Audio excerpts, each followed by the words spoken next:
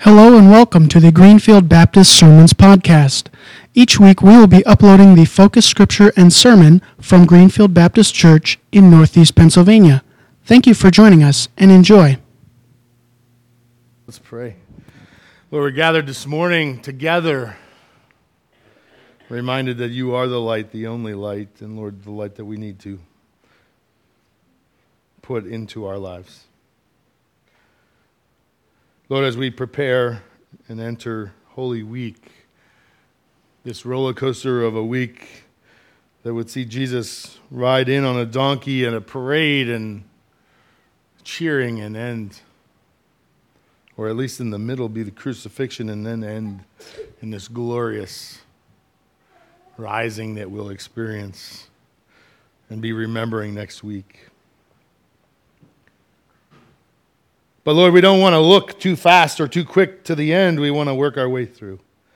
And so this morning as we look at your word, I pray that it would be powerful, that we would be reminded of that moment when they sat around the table, when they sat at that meal,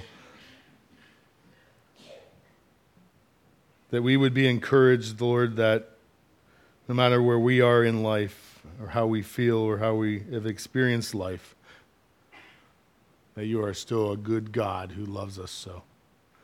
So as we read this morning, may we be reminded of that. In your name we pray. Amen.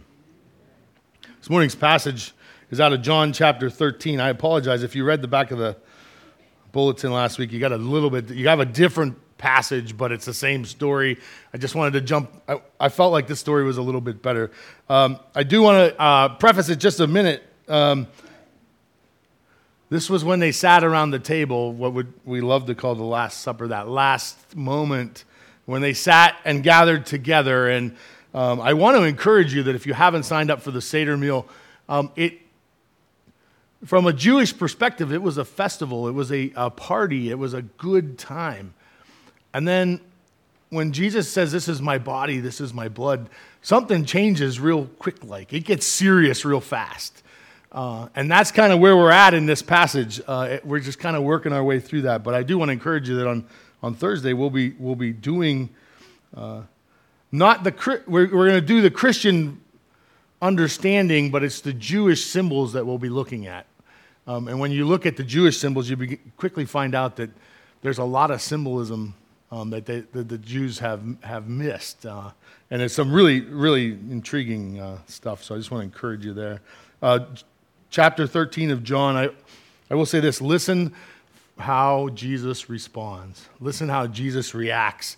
Listen how Jesus reaches out in this passage. John 13, it was just before the Passover festival. Jesus knew that the hour had come for him to leave this world and go to the Father. Having loved his own who were in the world, he loved them to the end. The evening meal was in progress, and the devil had already prompted Judas, the son of Simon Iscariot, to betray Jesus.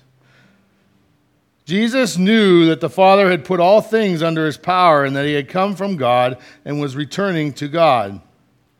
So he got up from the meal, took off his outer clothing, and wrapped a towel around his waist.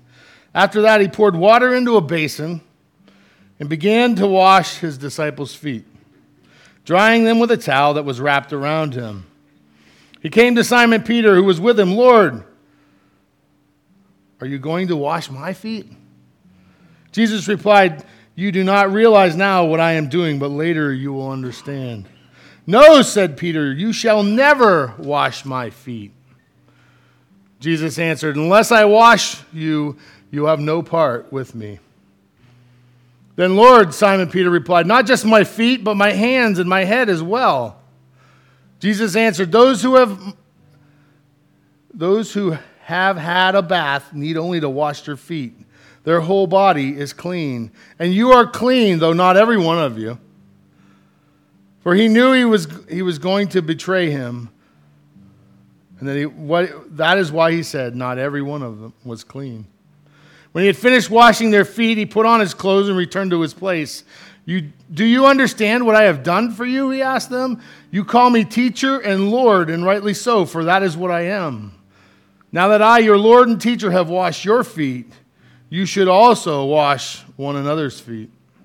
I have set for you an example that you should do as I have done for you. Very truly, I tell you, no servant is greater than his master, nor a messenger greater than the one who sent him. Now that you know these things, you will be blessed if you do them.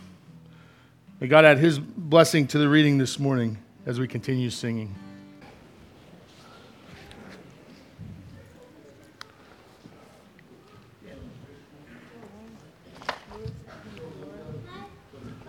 Children's Church, yeah, go Herd.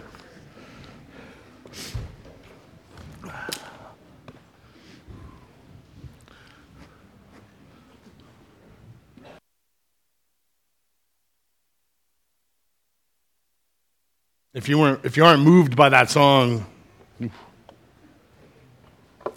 maybe you've not been ever there. But if you have been there, you will be moved.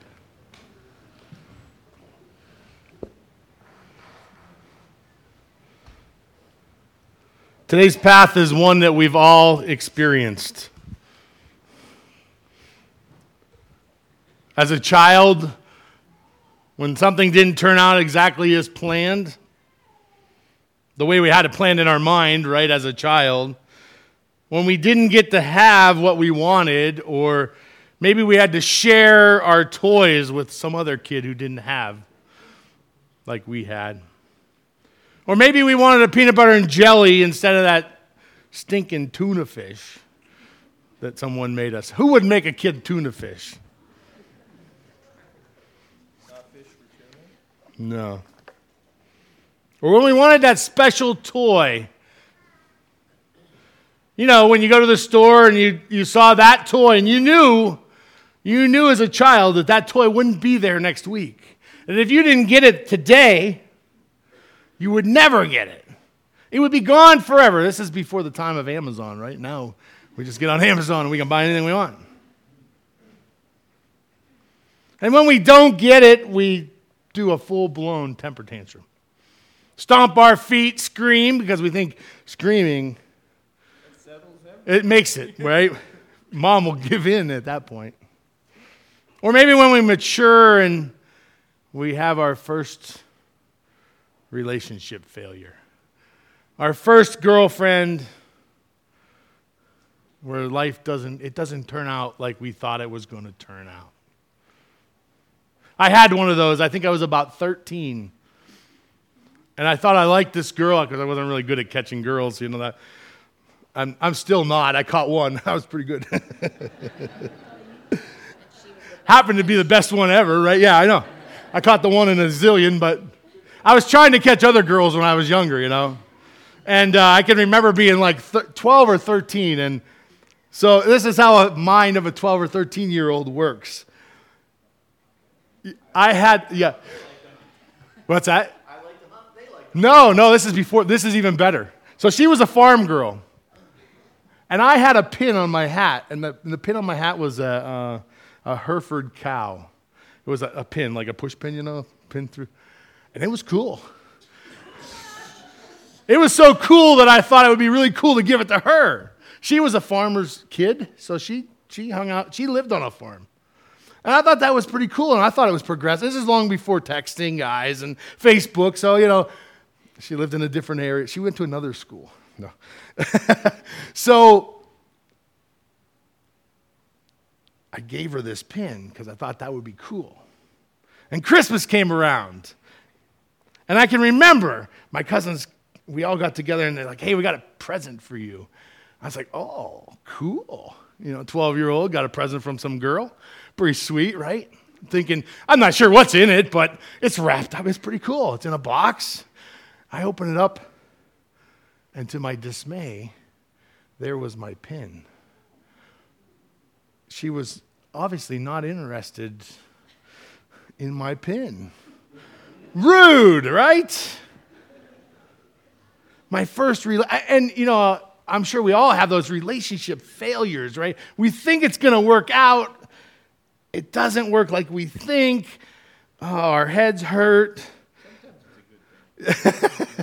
Well, now you can look back, but at that moment, Ken, it's like crushing. How about those times when we missed an opportunity? Like we have an opportunity to do something, but we weren't home to answer the phone and someone else got the job. Or when we failed because we made the wrong choice, and then we have to pay the consequences. Or like what I like to do was talk to my girlfriend on the phone instead of study for tests. Right? I would talk to her on the phone. She had a cord. She had one of those like 30-foot long cords, and you could run it from the phone to like the bathroom. I would call her, and we would talk all night, and I would skip the studying for the test, because at that moment, it didn't seem like it was going to be that big a deal. But the next day when I took the test, it was a real disappointment that I hadn't studied, and I was going to get that nice big F, or maybe a D-. I like D-. Or sneaking out of your parents' house, right? It's all great until you get caught.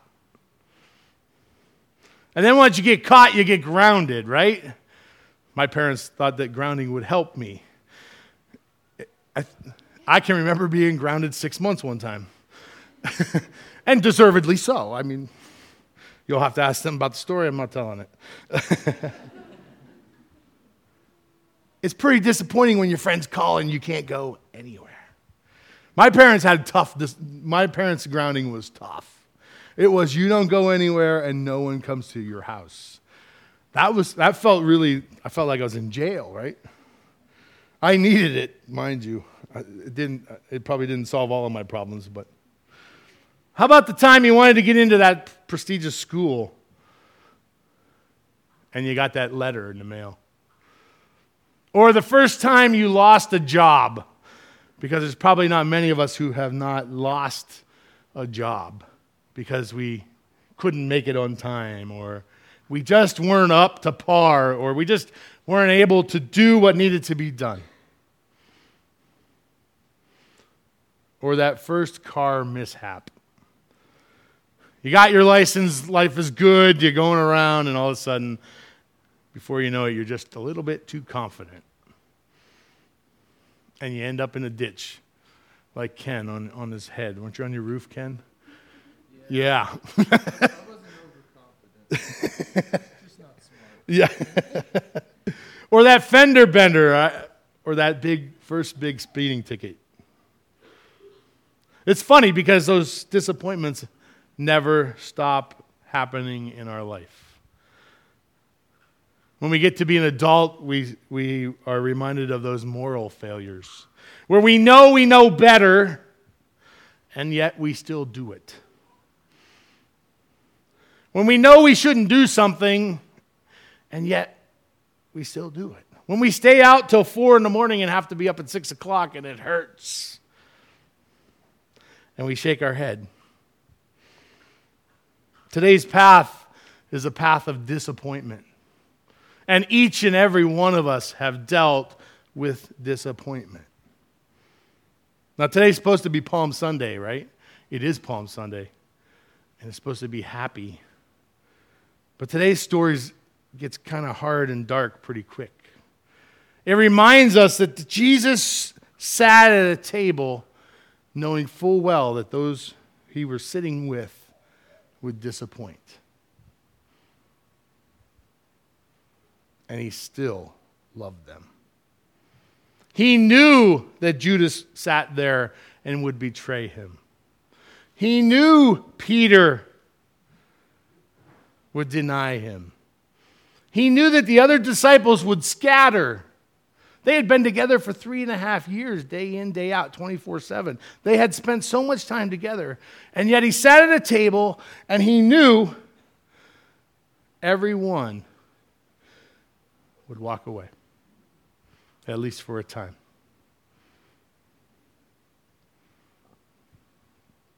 How do you respond to disappointment in your life? How do you respond to those who have treated you less than? How do you respond to those who did not pick you until last for the dodgeball game? And as adults, that happens, right? Our friends picked 3 other people we see on Facebook. They ditched us and didn't take us. Obviously, we're not as important, or we hear about it afterwards. How do you respond to the disappointment in your life? I want to share with you how Jesus responds, because that to me it blows my mind how he responds in the face of those who disappointed him.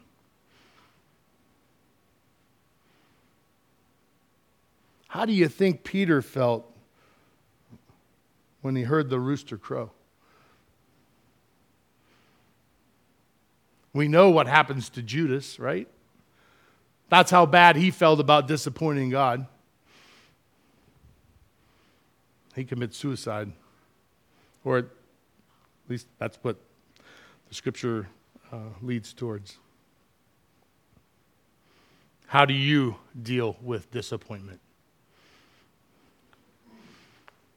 I'm going to challenge you this morning to try something maybe a little bit different than your normal response. Disappointed? Good. Try loving. Verse 1. It says, when Jesus knew his hour had come to depart from this world to the Father, having loved his own who were in the world, he loved them to the end. Think about that for a moment. He sat at that table and he continued to love them as he had loved them all the way up until that moment. He loved them to the end. He loves us to the end.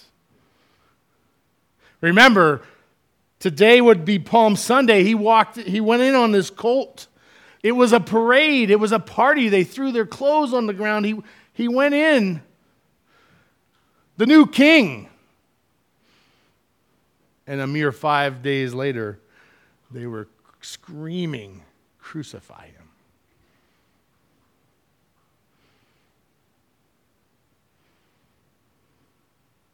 He lived these final days with that reflection of the cross, realizing that he was going to go to the cross for all those who disappointed him. And the passage says he continued to love them to the end.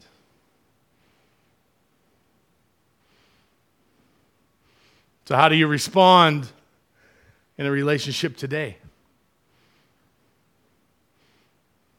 Your spouse, your children, your parents, your coworkers. How do you respond when you feel disappointed? When you feel let down? When someone didn't hold their weight in the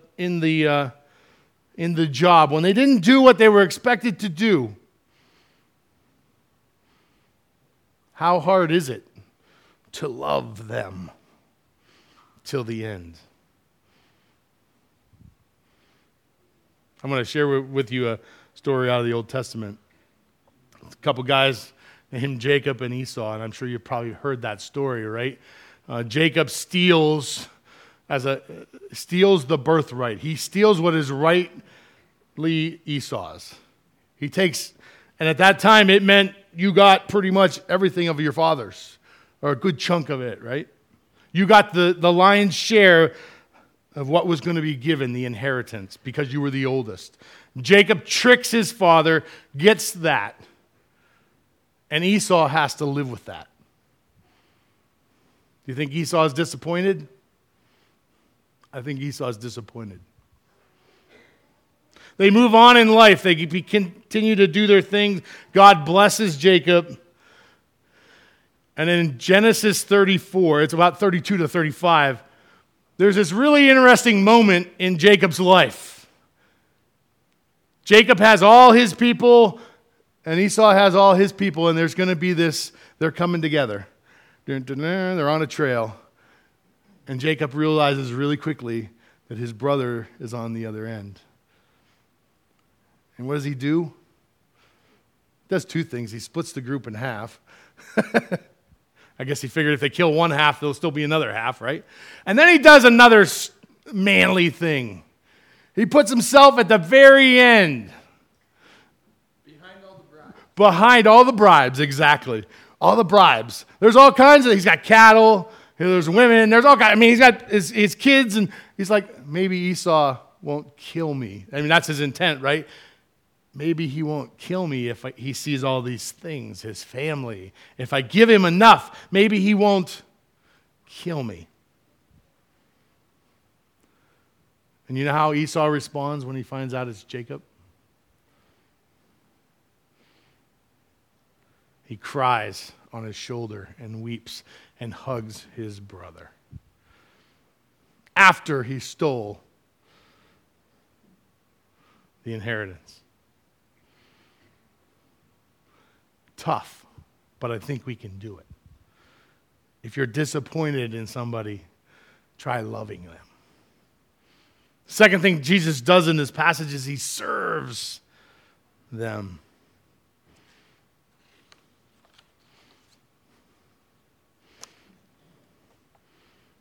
He reaches out and serves them. He says, if I then the Lord and teacher wash your feet, you ought to wash one another's feet. For I give you one example that you should also do as I did to you. Some dirty feet. You know what it takes to wash people's feet? A lot of humility. Right? It takes a lot of humility. You know, I've been spent all week thinking about this, about washing people's feet. And that's what they would have used. Well, I don't have that, but I have this. And I brought a towel. We can wipe somebody's feet off. But I got a bucket, some water. So, but I have a problem. I need some volunteers. I need a volunteer. Anybody? What? Nobody wants to wash anybody's feet? Wait, let me ask this question. Anybody want their feet washed? Ken, this is where you're supposed to raise your hand. Raise your hand, Ken. You don't want to go near them. I know. I was going to see if your wife was willing. Why don't you ask her? If you would have saw her face. Oh, she thinks you want her to wash my feet. Yeah, that's what I said. That's servant. That's humility, huh? What? I can't believe I don't have any volunteers. There's a lot of. Zach's a volunteer. Zach, you want to wash feet or you want your feet washed? Whoa! Awesome, Zach. Thank you for catching the illustration, right?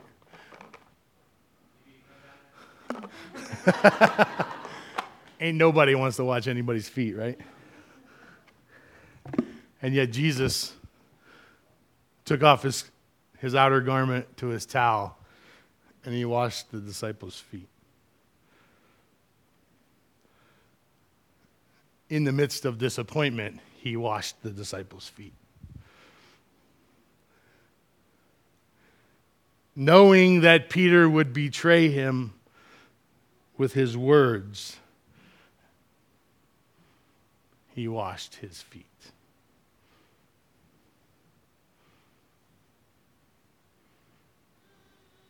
How are you serving those who have disappointed you?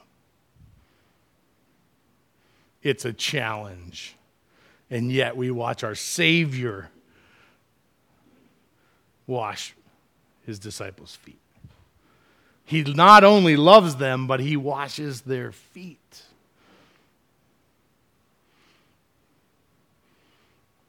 And finally, if you're disappointed, try protecting. There's a moment in verse 7. And this is the moment where Peter's talking about what he doesn't understand, right? He's like, I don't want you to wash my feet. And then Jesus says, no, if you're going to be with me, I need to wash your feet. Well, he's then, okay, then wash all of me. I'm all in. Isn't that what he's saying? Dip me in the water. I want to be all in. I just don't want my toes washed. I want everything washed. I am all the way behind you, Jesus. I have your back. No matter what happens, I got you. You don't have to worry about me. You might be worried about the rest of these guys here. You might be worried about that guy that's going to get some money, but I won't leave you. And this is how Jesus responds. You don't understand what I'm doing, but later you will. Jesus knew that Peter would turn his back. And what Jesus did was protect Peter's heart. You have to know that those words rung through Peter's ears as he saw Jesus crucified. It had to kill him to know that he had denied. And I can't help but think that he didn't hear, later you will understand. That there was some piece of hope, that Jesus had given him enough hope to continue because he knew he had disappointed his Savior. This is what he said in Luke 22. Peter said, man, I don't know what you're talking about. And just as he was speaking, a rooster crowed. That was the third time he had denied. Peter knew that he had disappointed his Savior. The guy he had, remember the day before, cut the ear off of Malchus. He was all in, or so we thought.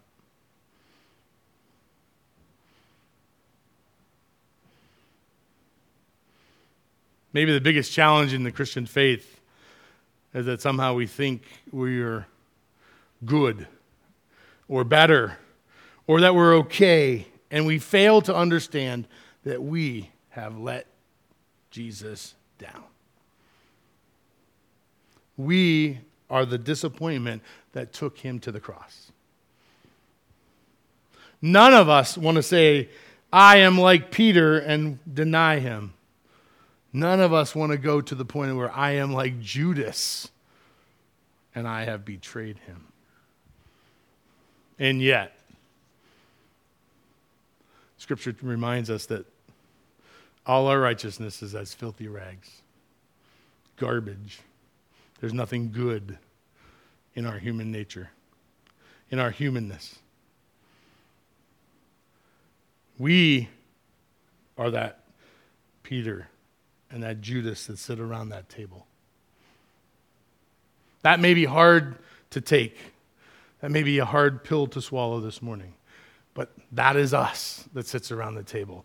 See, I think one of my struggles, and I'm sure your struggles, is that I understand that Jesus went to the cross, but I really struggle to believe that it was my sin and mine alone that took him to the cross. Because I know people that do things different than I did and worse than I did, right?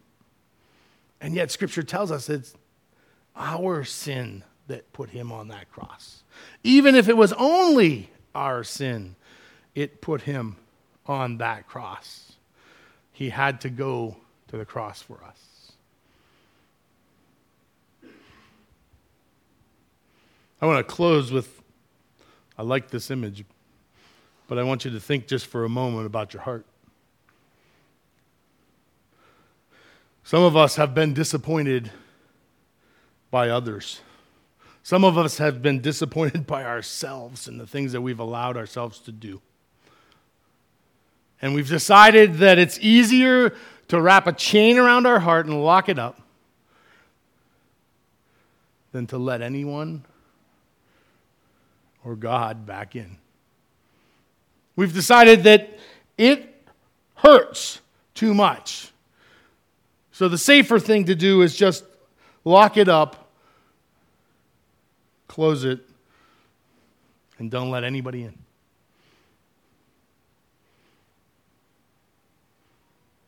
I'll ask you this morning, what are you doing with your disappointment? Jesus took our disappointment and put it on the cross. Why? Because he loves us so. Don't allow your heart to be locked up so tight that you can't let him in. You know, there's a scripture that talks about a stone heart. Same idea, right? Can't let anything in there.